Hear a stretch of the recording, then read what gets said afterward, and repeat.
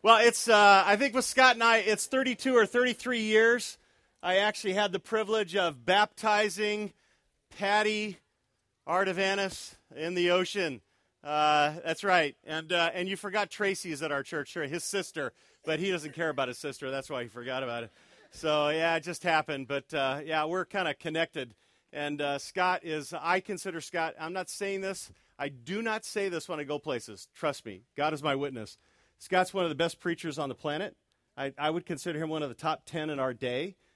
You are so blessed to have him. Patty's a godly woman. I don't know how she manages those kids, but she's got investment going on, and they're rocking the world for the kingdom, and they're tremendous and such an incredible blessing to our church as well as our own personal lives. So you're blessed to have them as well. So it's really an honor to be here. And I would come back anytime Scotty asks me if I can come, I'm coming. But it's just a great, great joy to be here tonight because I want to talk to you a little bit about something that is really outside the box when we begin to think about Jesus Christ. And I wanted to ask you this fundamental question as we started, and that is this. Can you remember a time when you were under incredible pressure? Incredible pressure. Now think about that for a minute. Not scuba diving, not that kind of pressure, and not, a dog pile on the football field or the sense when your kids are jumping on you. But the pressure of a trial, the pressure of a stress, the pressure of a difficulty that was so overwhelming. Think about that for a second. Try to get that fixed in your mind if you can, just for a moment. And then I want you to understand that pressure is nothing compared to the pressure that Lady Twinkletoes experienced. You say, who's Lady Twinkletoes? I'm glad you asked that question. Well, she's a dark, elusive beauty being delivered to the Los Angeles Zoo. You see, Lady Twinkletoes is a black rhinoceros, and I want to tell you a little bit about her. Gary Richmond was a zookeeper, as a friend of mine, at the LA Zoo, who later served as a pastor at a church I attended. And he wrote about his experiences as a zookeeper called a book, A View from the Zoo. And he writes in one chapter describing the arrival of Lady Twinkletoes and the unique pressure of that moment, an incredible moment. First of all, you got to understand, to get to the zoo, this rhinoceros had to travel by a boat to get sailed to the situation, then loaded on a crate onto a truck and driven 40 miles through the LA freeway system to get to the zoo. And then they had to basically, with all these new noises and with all these smells, she wanted out of her crate, and she wanted out of her crate now. So the stress is rising. They all know she wanted out of her crate because she began ramming the door of her massive crate so hard that the crate began to crack and splinter around the hinges. Well, that caused the zookeepers to move a little faster, and they began to hurry. And her crate, though, was so large, they had to use a crane to get it actually into the rhinoceros pit. So they raised her up about 17 feet high to lift her over the wall and over the moat to get into the particular rhinoceros area. And the interesting thing about it was that because it was so high and it took so long to get to that point, Lady Twinkletoes reached her limit. She was under so much stress that she began to bang that crate over and over and over and rock it violently and bash into it. And then 4x4s began to fall into the rhinoceros area, and the entire door of the rhinoceros crate opened up. She's 17 feet in the air, and now everybody's in an absolute panic because all this rhinoceros has to do is step out of that crate, and it's dead. It will then be crushed by its own weight when it hits the ground at 17 feet high. So that crane operator's really moving now, and he's trying to get it down to 12 feet, and then 10 feet, and then 8 feet, and then 6 feet, and then 4 feet. And at that moment, at 4 feet, Lady Twinkletoes decided that she was now going to get out of the crate. She jumps out and just lands, crashes with a gigantic thud, and everybody holds their breath. Well, the amazing thing is that she kind of snorted and she got back up on her legs. She was undamaged at that point, but now she's trembling. Her eyes are watering. Rhinoceroses can't see very well, and she looks around in this new area, and she sees a boulder, a huge boulder, sort of the shape of a man, and she decides at 20 feet she's going to charge it at full speed. She goes after that boulder. She actually rocks the boulder from its moorings. It's cemented into place, and she collapses down. And everybody's again, what's happening? She slowly gets back up, and she goes after another boulder and rocks that boulder as well. And then she gets up a lot more slowly. And then, after trembling, watering in the eyes, and all this smashing of boulders, something crazy happened. She had reached her absolute limit of pressure and stress.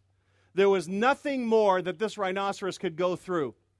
Because at this point, not only was she trembling, not only was there this colossal rage that she was manifesting, but then the amazing thing that happened is her entire body began to glisten red.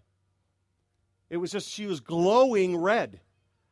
And she seemed to be perspiring great drops of blood from every pore on her body. And my friend Gary turned to the vet and said, what was going on? No one had ever seen anything like this before.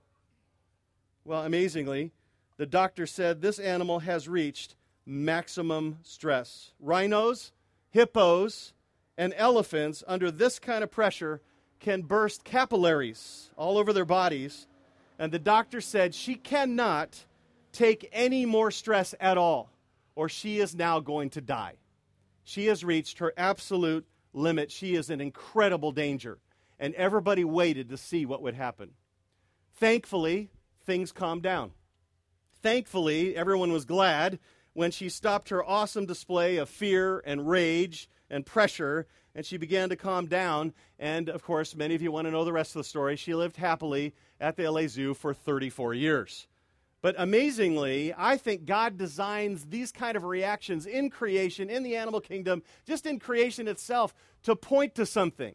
And I want to point to something tonight. Another doctor said, his name is Luke, and he actually wrote something in the Bible which is very significant. In Luke chapter 22, verse 44, it's there in your outline, I believe, if you look at it. And it says this, and being in agony, he was praying very fervently, and his sweat became like drops of what?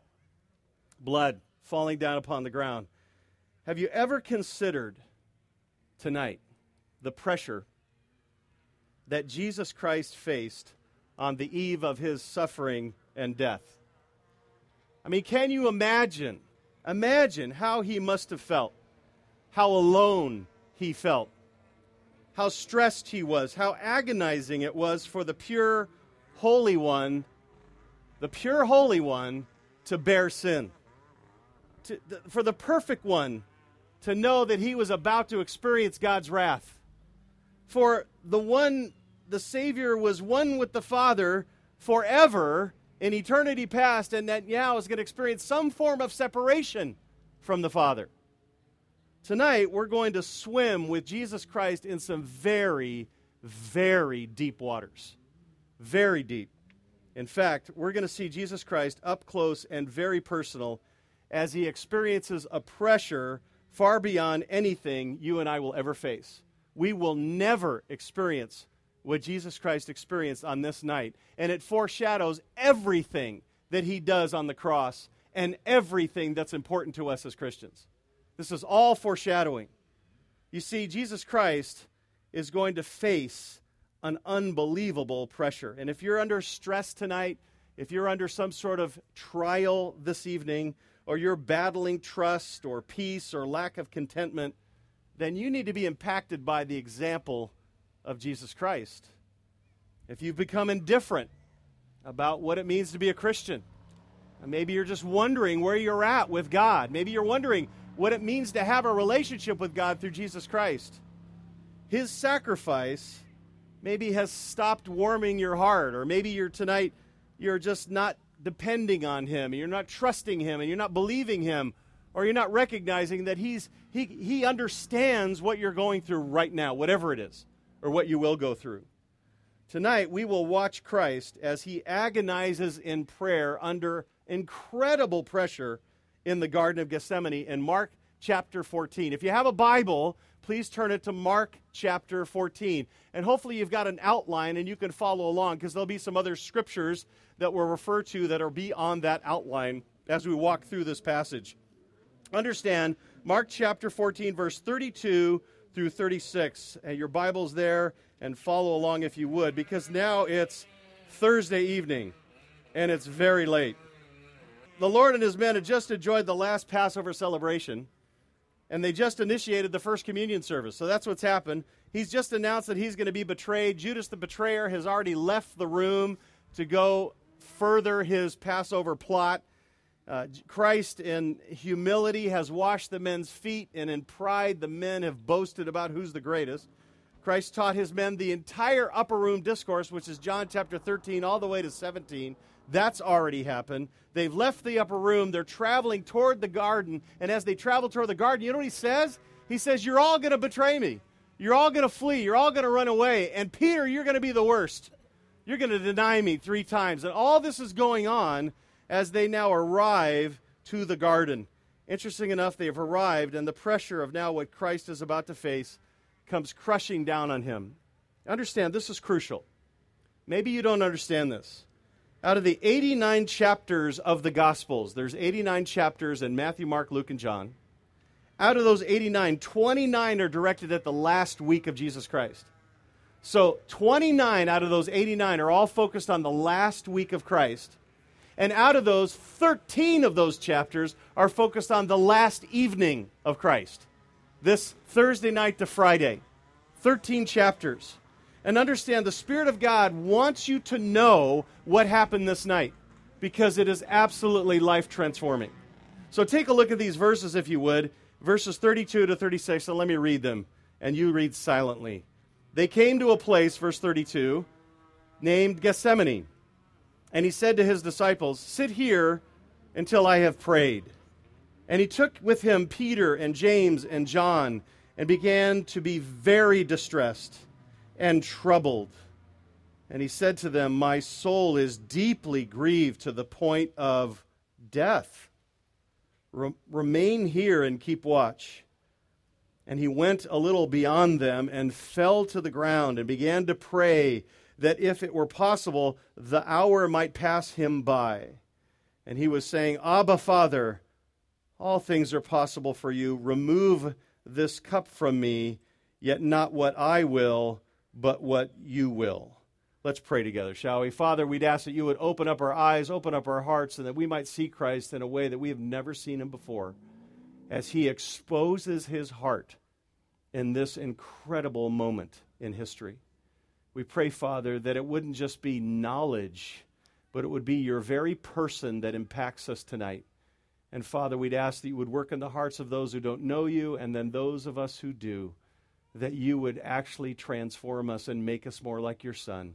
And we pray this in Jesus' name. Amen. Take a look at point number 1, the place of prayer over the coming cross. The place of prayer. Look at verse 32, would you? We love our Bibles here. Look at verse 32. It says, they came to a place called Gethsemane. The Gospel of John calls Gethsemane a garden, letting us know that it was more than a grove of trees and dirt. The idea of the disciples falling asleep there also lets us know it was probably more than a grove of trees. And understand, the city is very crowded. And if you understand international cities, especially in the Middle East, you understand a lot of people are closed in on the city, and they'll have gardens outside the city that they keep. And this may be the case here on the Mount of Olives. This garden is kept by someone, and it's a place of retreat for Christ. They're growing probably fruits and vegetables there. It may be an evening place for sleeping. So that's why the disciples are there. They could be in an outdoor, in a sense, area to rest that's covered from the weather, that kind of thing. And there's probably vegetables and fruit and all that kind of stuff, and obviously olives that are used for production, for selling, etc. And they could sleep there. And so, sadly, what we know about this garden as well is that Judas, the betrayer, knew where Gethsemane was. Look at John 18, verse 2 there in your outline.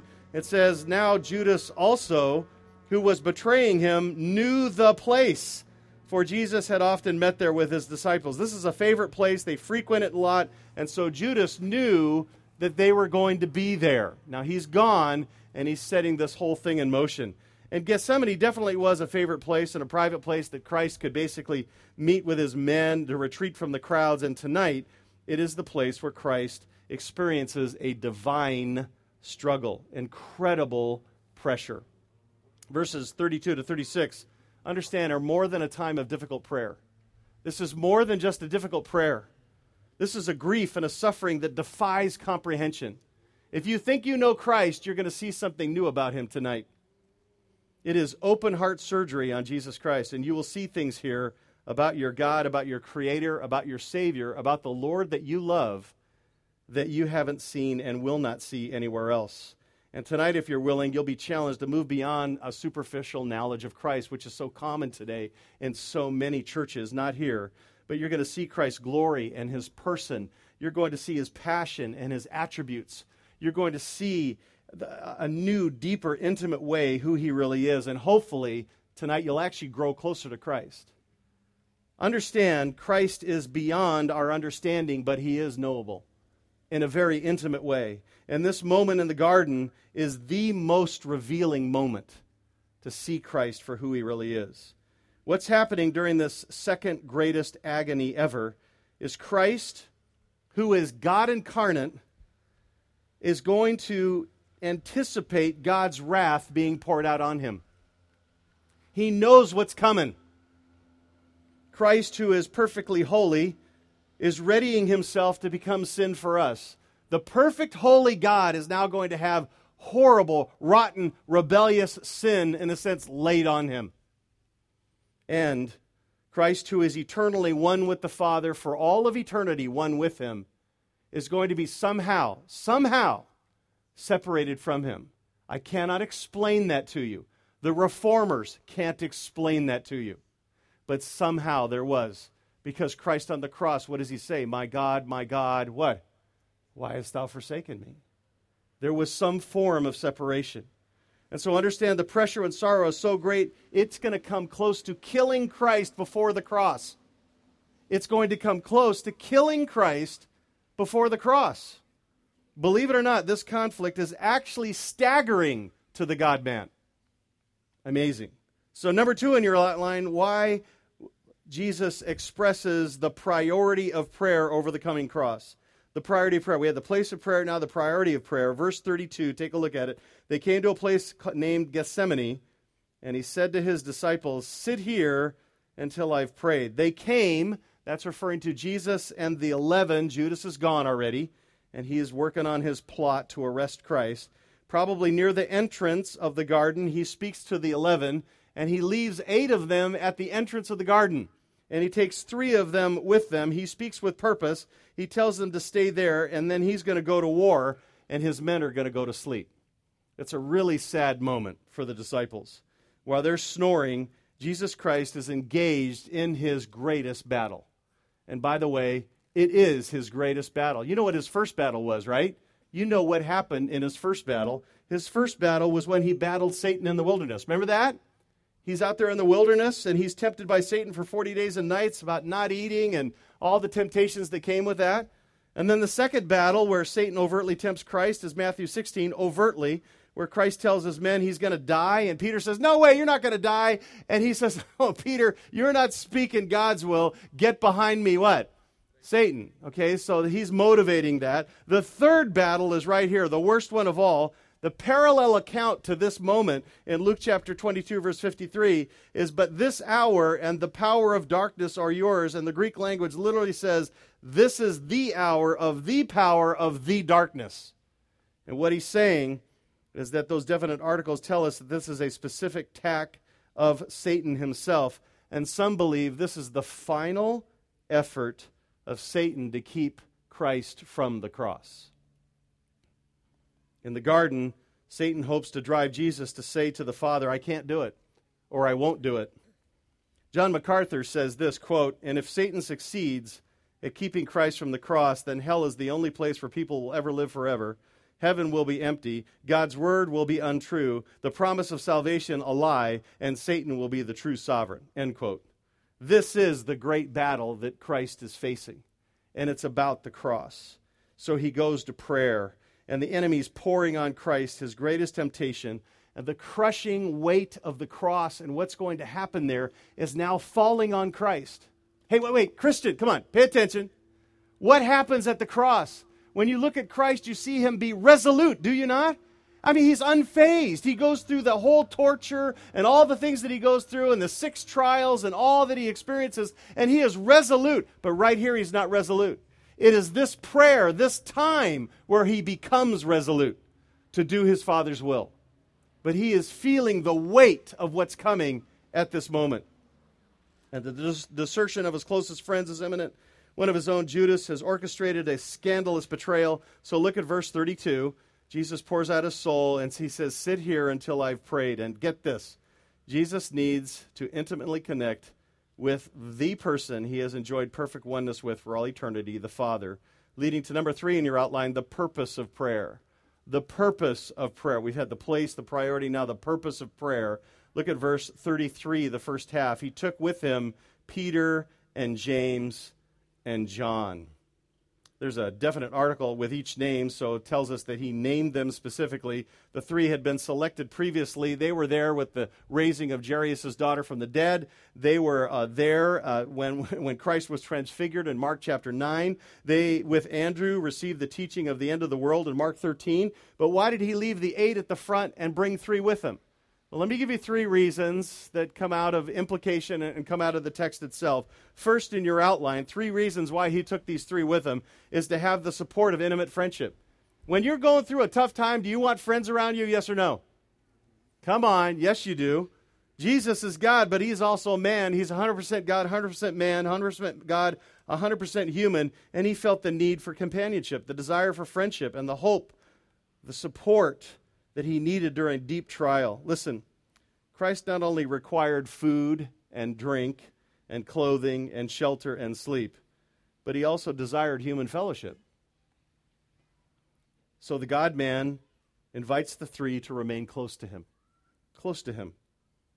His encouragement for strength as he's overwhelmed by the greatest pressure that Christ has ever experienced. These 3 have seen the glories of the transfiguration, and now they're going to see the agony of his soul, the outpouring of his heart.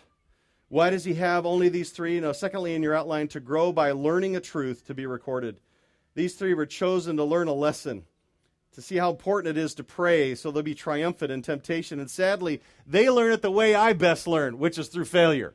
All right? They didn't really succeed at their test here. They learned the lesson by failing to pray and then falling to temptation. And they're going to learn out of the disaster of their prayerlessness just how difficult it will be. Maybe you forgot. They just declared themselves the champions who would never leave Christ. They just declared themselves the ones who were going to be loyal to Christ no matter what.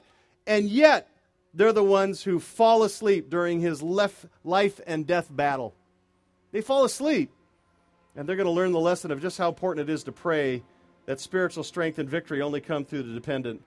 And you got to think about it, right? Obvious truth here. Are you with me? If Christ himself needed to pray in the face of his greatest battle, who are we to say that we don't need to pray? If Christ needed to pray, how much more do we need to pray? To make certain we get it, Jesus commanded them in verse 34, the second half, remain here and keep watch. Jesus gives his men a continual command here. Stay awake. Spiritually, be alert, be ready. For when you don't pray, you are not prepared for temptation and you're not prepared for trial. One more time.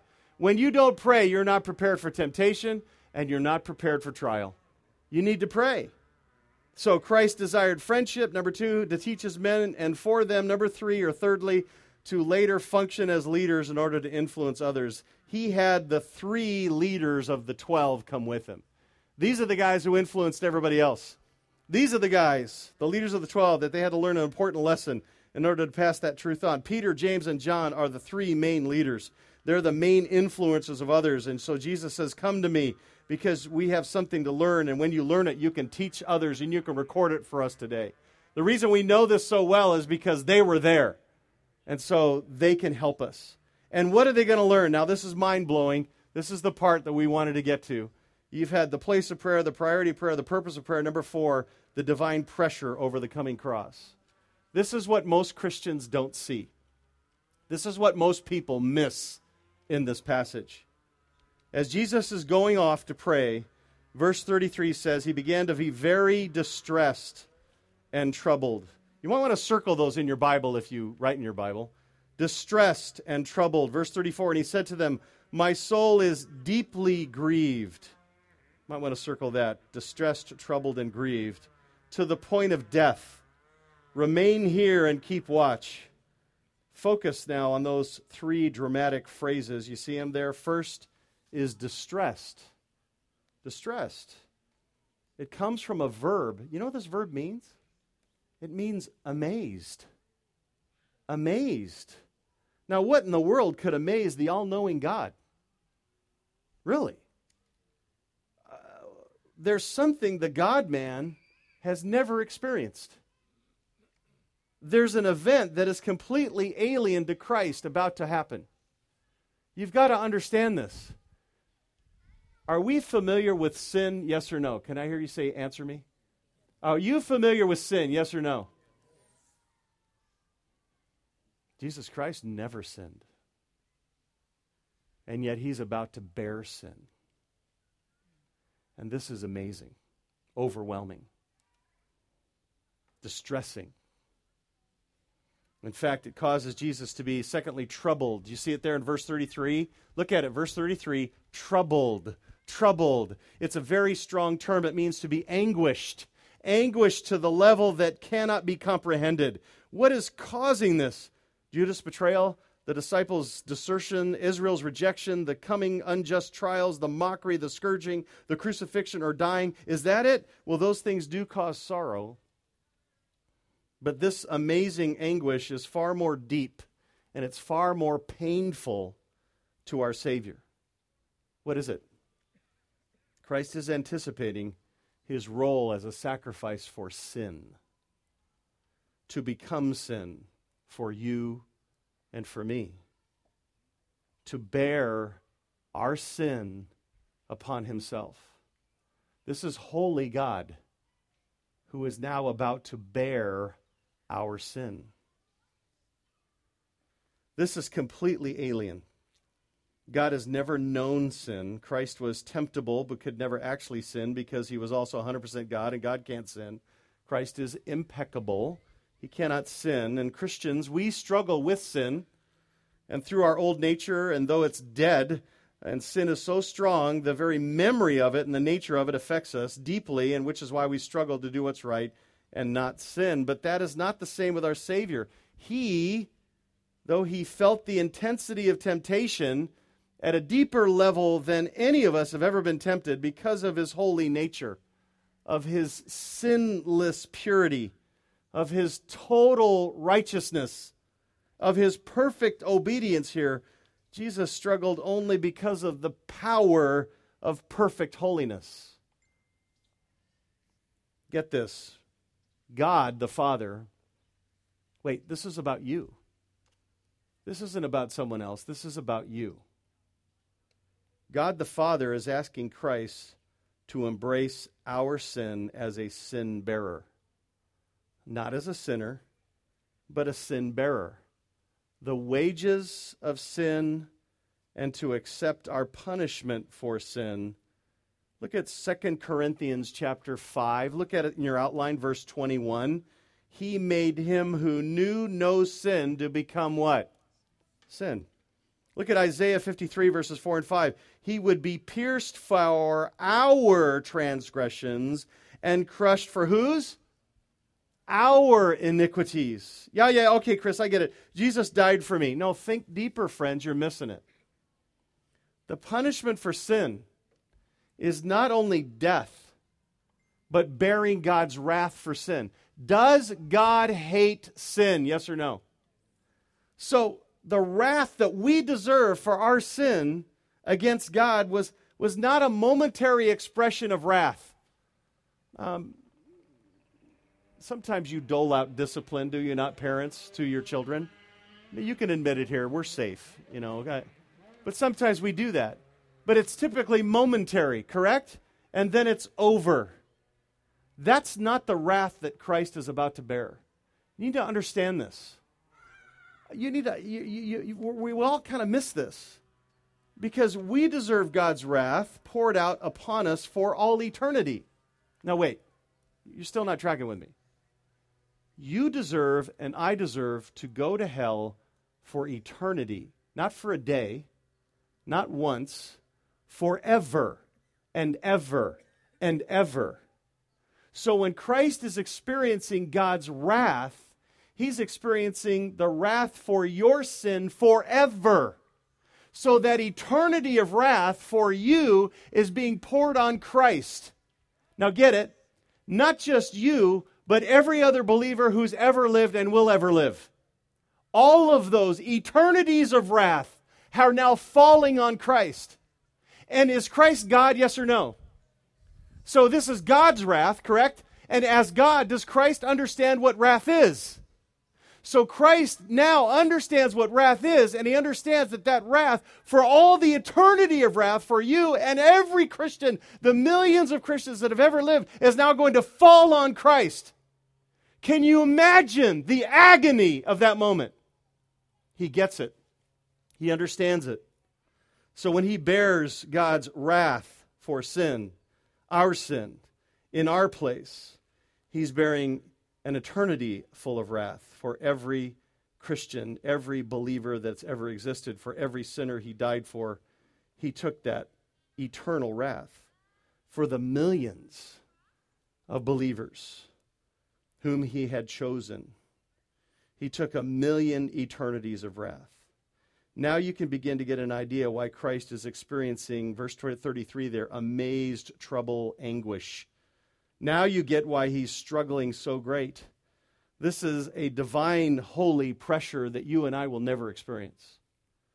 But it is a holy pressure that our Savior bore for you. It was so overwhelming. Look at verse 34. He's deeply grieved. Look at verse 34. And he said to them, my soul is deeply grieved to the point of death. Remain here and keep watch. Deeply grieved describes the action of being surrounded by sorrows, surrounded by grief. The Greek word deeply grieved here is perilipos, which means peri, which means surround. It means perimeter or periphery. It's telling us that Christ is engulfed in this grief. He's engulfed in this emotion. He's engulfed in this pressure. It is so bad that Jesus says, and this is God speaking God's word, so we know it's true. It is so hard on him. Look at what the text says. Look at your Bible. Christ is grieved to the point of what? What's it say? Come on, answer me. The point of death. He's about to die. Christ has reached the very limit of pressure, the limit of emotion, the limit of grief and distress, the terrible anguish. He's about to truly, physically die. You say, are you sure? Yes. The Bible tells us that he's about to die at this moment. It is so bad, Luke 22 tells us, it is so intense on his body that God actually begins to sweat drops of blood. That's Luke 22, verse 44. And being in agony, he was praying very fervently, and his sweat became like drops of blood falling upon the ground. It's called hematitrosis. Under intense stress, the capillaries burst, and they inflate, and they explode, and the blood comes out of the sweat glands. This is the maximum amount of stress that anyone can handle. The pressure is so great that the Father actually sends an angel to rescue Jesus at this moment. He does. He tells us there in Luke 22, verse 43, at this moment, he might have bled to death, he might have died from the stress, had he not sent an angel to strengthen Christ, and he strengthens him at this moment. It's that intense. So how could our Savior not be deeply grieved? Not only is our Jesus perfectly holy, but he's about to bear the ugliness of our sin. Jesus is God, so our Lord knows exactly the justice of God's wrath against sin, and now he's about to have 1,000,000 eternities worth of God's righteous wrath poured out on him. He knows what's coming. So how could he not be deeply grieved to the point of death? For when in all eternity past, Jesus has been perfectly one with the Father. We don't understand this. But understand, he's one with the Father in perfect communion, perfect relationship, perfect fellowship, perfect intimacy. It's all perfect. But now for the first time ever, somehow there's going to be a separation. Some form of separation. Because, why? Are you ready? Your sin. Your sin. On Christ. Christian, Jesus Christ did all of this for you. He is going through this agony for your sin.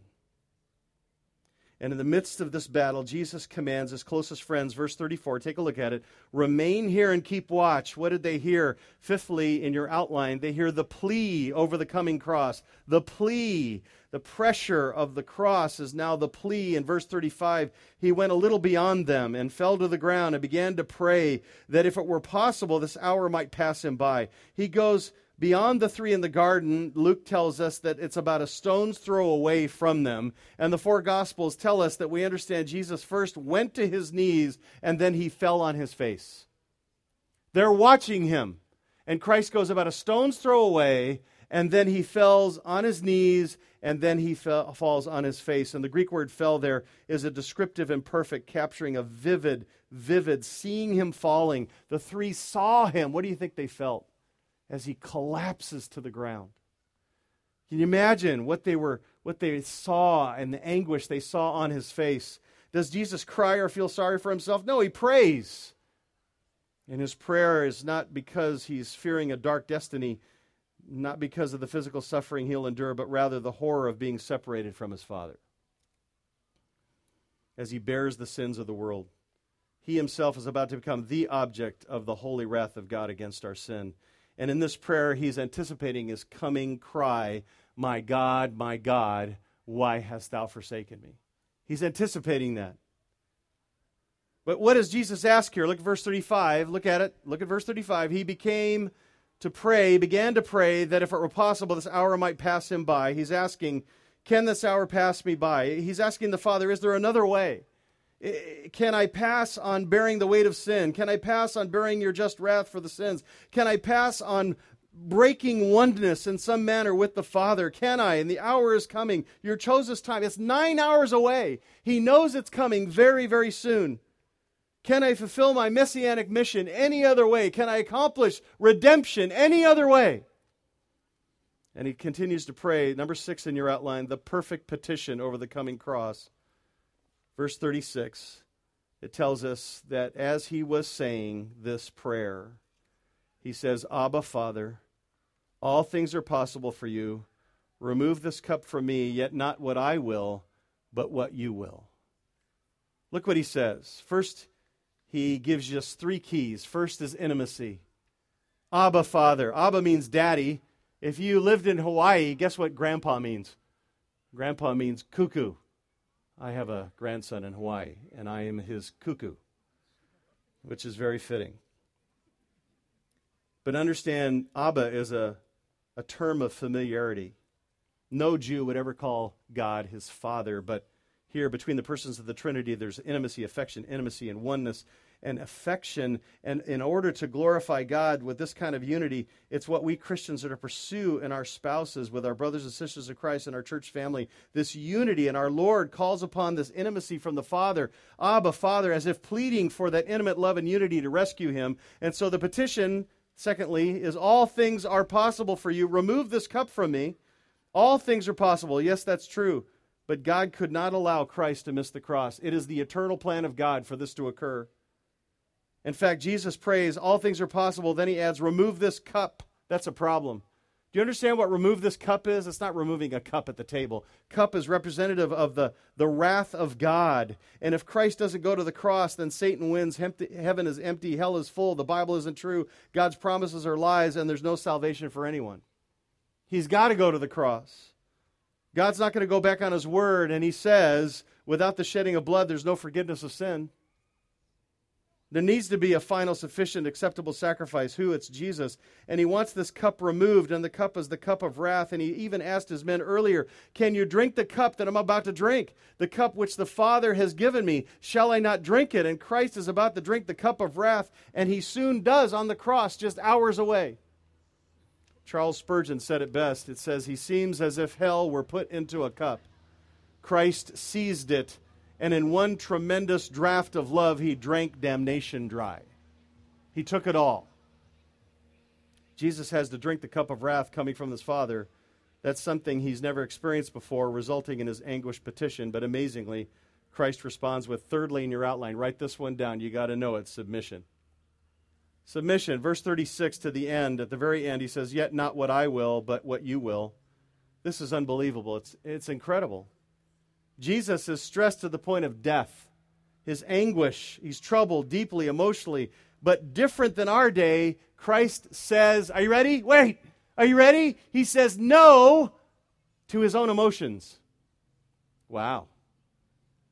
Christians, you're to say no to your feelings. You're to obey even when you don't feel like it. You're to obey even when you have no feeling. Feelings do not drive obedience, and Christ proves the highest degree here. We don't follow our feelings. You're to follow God, his word, even when you feel like you're going to die. Jesus says no to his desires, no to his thinking, and reaffirms to his Father, I want what you want first. I want what you will. I want your word. Christ lives submissively to the Father. Can I hear an amen to that?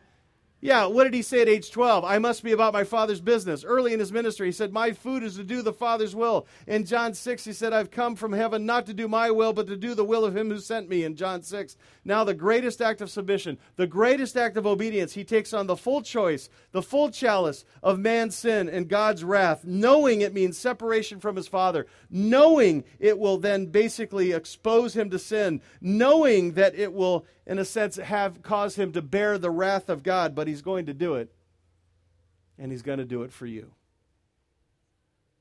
So, number one in your outline, Jesus knew pressure.